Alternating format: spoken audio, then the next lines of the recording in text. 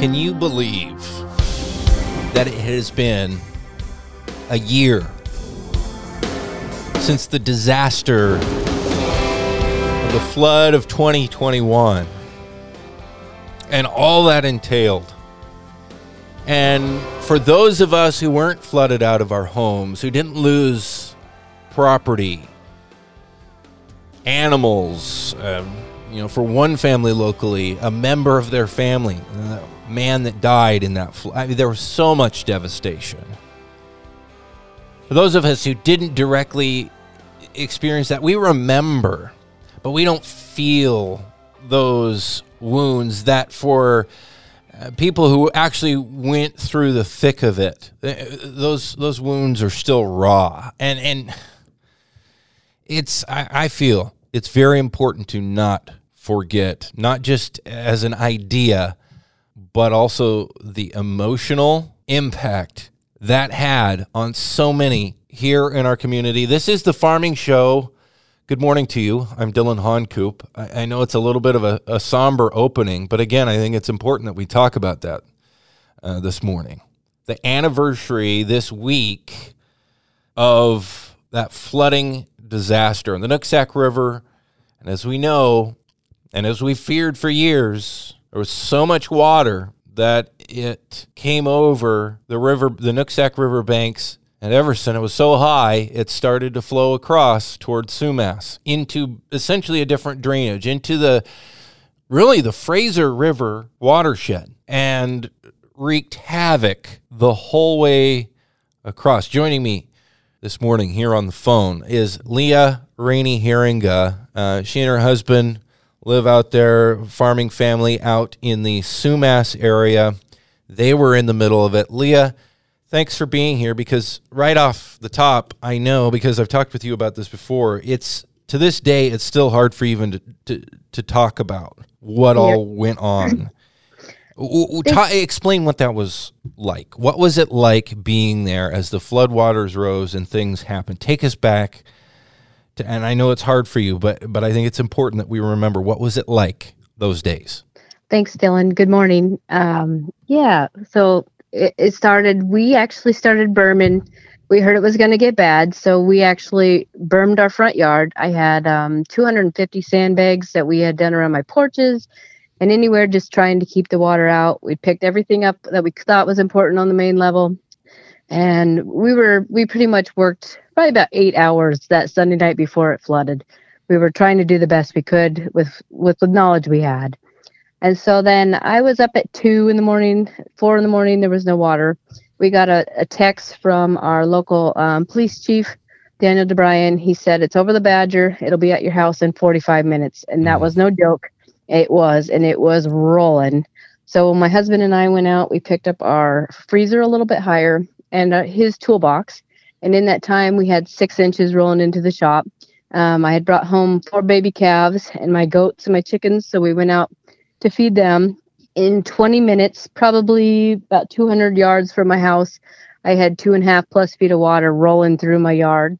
Border Patrol pulled in and they're like, "Are you guys okay?" We're like, "No, we're fine. We're good."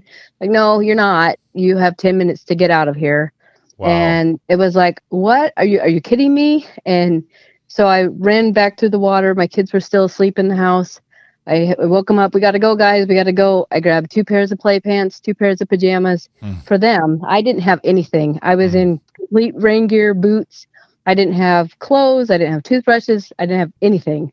And so they grabbed my husband's Dodge with the kids, and Dan grabbed the tractor, and I had to wait out to get to my Sequoia that was out by the barn. And we started driving, and it was completely underwater, going down Garrison Road all the way past Valley Plumbing and going into Sumas. Everything was already full of water. And we get to Advent Church, and the Border Patrol agent actually was very smart. And he says, "It's going to get worse before it gets better. I'd get out of here." He said, "Haverstick's still open." And luckily, well, it was kind of scary because our little puppy, she had ran in the house, but Dan thought I had her, and I thought Border Patrol had grabbed her. Oh, no. So we weren't sure. And Dan's like, "Well, I got to go back." So he goes back in the tractor. And at this point, we have maybe an inch, and it's coming in the house. Like, that was nothing time, right? And so he gets back, and luckily she was okay. But I had to leave all my animals in the barn, just hoping and praying that they were still okay. And we get to Advent, and we try to take Haverstick, and it's closed. So then we had to take telegraph to Cyper. And Swift Creek was a disaster. You actually didn't know if the road was still there. And so I actually put it in four-wheel drive because it was so much mud and so much water. Finally made it through that. We get to Highway 9, and everything from Hoff Road to Nugent's Corner is underwater. And not very long after we went through there, that's when the road collapsed there. And then my parents live up in the Acme Valley. They were still flooded. So we ended up on Everson Goshen and Smith Road at my friend's house. We stayed there that night. Dan actually tried to come back, but he kind of had a big panic attack because it was actually like level with the train tracks at that point when he came into Mass. Oh, man. And he kind of freaked out, and he's like, what if I can't get back to my wife and my kids? No kidding. And we had left our tractor at the Advent Church, so they were using it still to help people be rescued. And then we made it back Tuesday because everything was closed. We had to take the Badger out. It took us like 4 hours to get out here. We got in, and we'd had probably close to 8 inches in the house. And my cows at the old dairy, I had 10 Angus cows. They stood in 3.5 feet of water for 24 hours. All my animals luckily lived, thankfully. I don't know how they did because it was really scary. My cows were starving. And like our whey tank at the farm had moved all the way to the front. Our gas tank had rolled to the front. We used to be dairy farmers, and thankfully we weren't farming because every single stall had water in it. The milk house was completely underwater. The milk tanks would have been underwater. The parlor was underwater. Yeah. How many cows did you guys used to have there when you were dairying? We had 725 that we milked. Can you imagine having that many animals that you would have had to, man. What would you have done with them? And the babies? Like, what would you have done? And then the cows getting sick, and we had to take the tractor into the barn, and we were pushing water with the tractor. So it was probably about 3.5 feet on Hill Road coming into there. And then after we had finished going over what we could do with the time we had, we went in and we helped people. We took, I don't know, we probably moved around 20 people in about 3 hours with our tractor. Mm-hmm. And then we left and we went back to my friend's house. And then we got the word that those pumps were supposed to fail. And my heart sank. It's like, I can't leave my animals, like I can't do it. I had forgotten about that. It was kind of like the second wave of fear because, and by the way, again, we're talking with Leah Rainey Herringa here on the Farming Show this morning, recounting a year later. Can you believe it? It's been a year since this flooding disaster here in Whatcom County. She's a farmer out in the Sumas area, along with her husband and family. There was that, as you're just mentioning, I'm forgetting some of these details already, that second wave where all that water had come through, done all that devastation that you were talking about. People were still being rescued with tractors, and then they were fearing that basically the water was going to come back the other way from Canada if the Barrowtown pump station failed. And I remember, weren't they like sandbagging all night and just hoping and praying that there wasn't a wall of water that came back from the other direction and into Sumas all over again? Oh, people were devastated. I mean, they were freaking out, right? And as we were, we had every reason to be, because we would have been, 15 feet underwater if it had come. And so I called my dad, and he was, in the Acme Valley. He's flooded too. I said, you got to get here. I said, I got to get these cows out of here. And so we had some heifers there that people were renting the barns for. And so I was like, I got to get them out too. And so my dad made it down Reese Hill, and he was able to get over to Hill Road. And then we had the tractor, because the cattle truck isn't very big. Then we had to push the water with the tractor, and the truck had to be right behind it, so that it wouldn't, get that water in it and take it off the road. Oh my goodness. So that was a process. That was probably about 9:00 at night. We moved all the cows out. My cows went to Noon Road, and my goats, and my calves went to Smith Road and Everson Goshen Road. We didn't get back to my friend's house till 2:30 in the morning. And thankfully, you didn't know, right? It could have been really, really bad. I mean, you should have seen the highway just from the barn trying to load everything out. The amount of people trying to leave, right? Mhm. Like people were moving their semis out by Nooksack High School because they didn't want this to happen. I mean, like it Yeah. was insane, you know, and that was just an added fear. And then I ended up coming back. So the nice way, the dead end side of Clearbrook, or coming off of, Garrison, coming off the highway where they Yeah. took out that road, I could get to my house by then. So I was able to get back every day. But the devastation, and then the water, it doesn't go away. Like, I think we probably had it for at least 5 days, and it's still flowing and it's sitting. And then you're thinking, okay, you know, cow poop. And I talked to some people in Sumas, and they had found dead chickens in their yard, and they'd found, you know, Yuck. this nastiness. And you're thinking, you know, and then like when we drove into Sumas on the tractor, you know, and when those tankers tipped over, you could smell the oil just driving down the road. The train tankers and and you know, I mean, today is the 19th. I'm thinking, I was just looking on my phone before we had this conversation. I have pictures from the 20th last year. So 1 day less than a year ago in Sumas, of those twisted railroad tracks.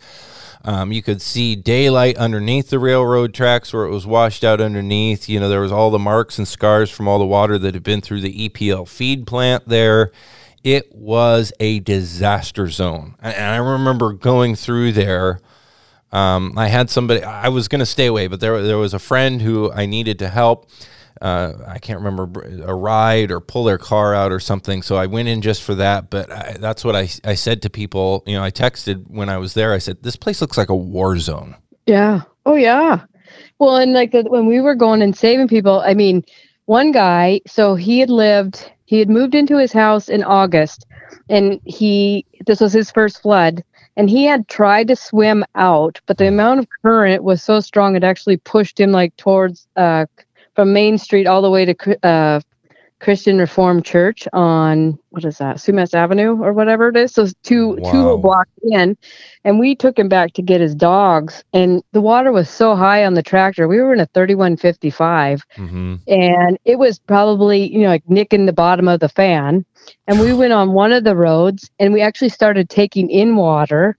So we actually were like, we got to get out of here. So we backed up. But I mean, that guy's lucky. That guy's lucky he didn't die too. You're right. You're right. And you know, and with these, we were very grateful that we live in this community. I mean, all the boats, all the tractors. If we wouldn't have had those people to help, we would have had more deaths. We would have had the numbers would have been so amazing. I mean, and that man shouldn't have lost his life. You know, I mean, it was a tragedy, and it shouldn't have happened. But we would have had a heck of a lot more.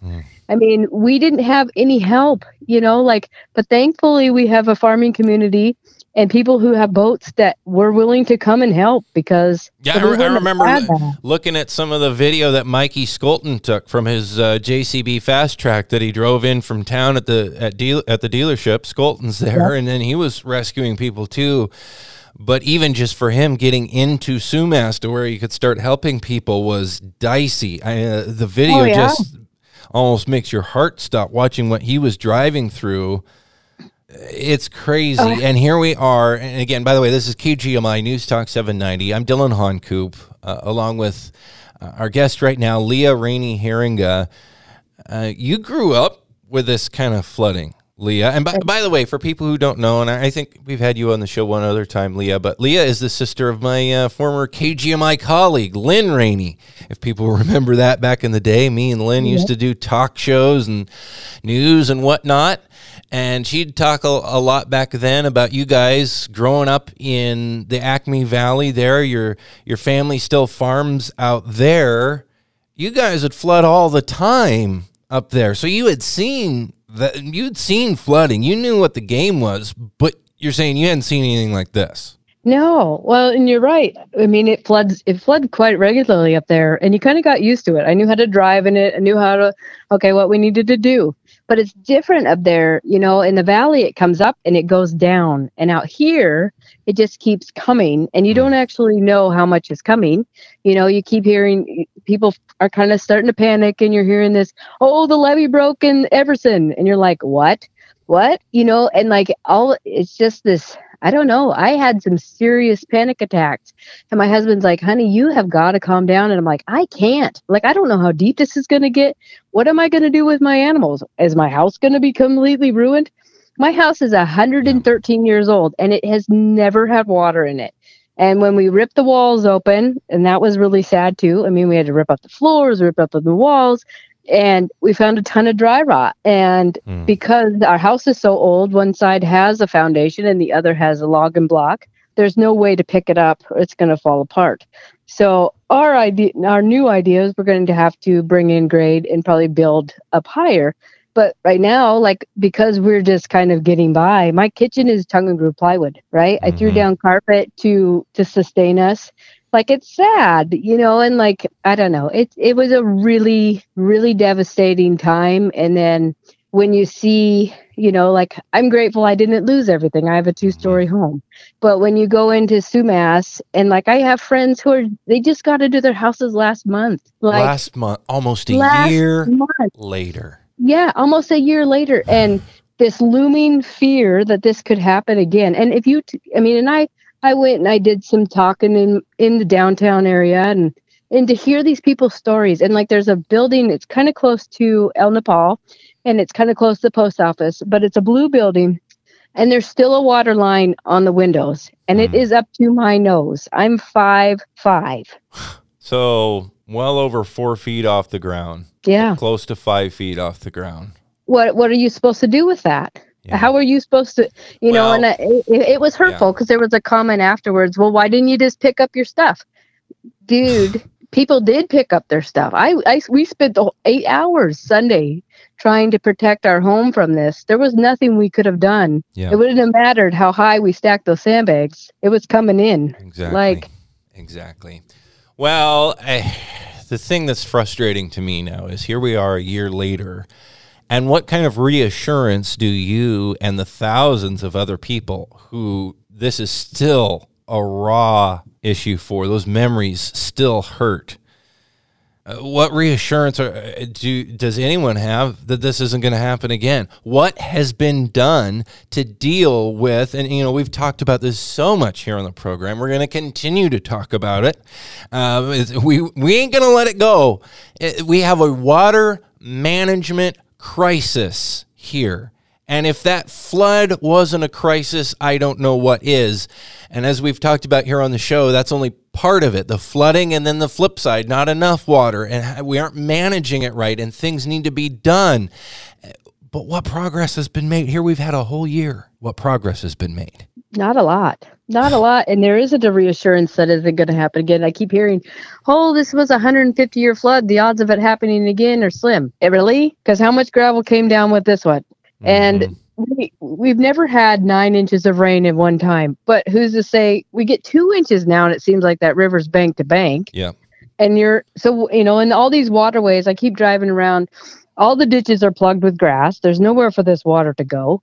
We're not managing the creeks or the rivers or the streams. We have to be able to manage it, because if it can't get through, then it's going to stop and it's going to spread out just like it always does.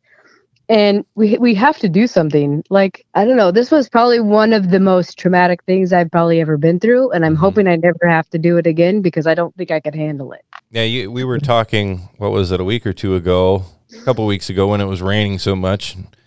I think it was, right at the end of October, when we basically got caught up on rain for the entire month after 3 dry weeks.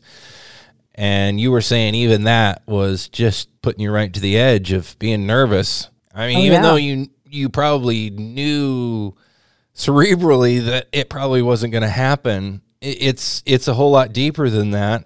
It's PTSD, really. Oh, big time. Is what it is. Yeah. I was driving out here and it was starting to rain. I'm like, this could all be underwater in like 2 weeks. And it's like it's growing in your belly. And you're like, what do you do? I got 3 kids. I got animals. Like, I got all our stuff is in our house. Like, our shop was under 3 feet. It's like... Yeah. Well, we're about out of time, and we don't have time to get into, specifics about what kind of solutions need to be done. But I think the upshot here is we cannot forget about this, and there's got to be a fire lit under some folks to get some things done. I don't care what it is. I mean, that's something I've been advocating for in the months since this flood, now a year ago, that we need to be considering and pursuing any and all options to protect people first and foremost in our community, as well as farming and as well as fish, because this was a disaster for all of that as well. Yeah. But again, I thank you, Leah Rainey Haringa, with us here on the program. I thank you for being willing to talk about it, because I know it's painful for you. But I appreciate you being with us here on the program this morning. Thanks, Dylan. Yeah, I appreciate being there too. I feel like it's I need to be a voice for us.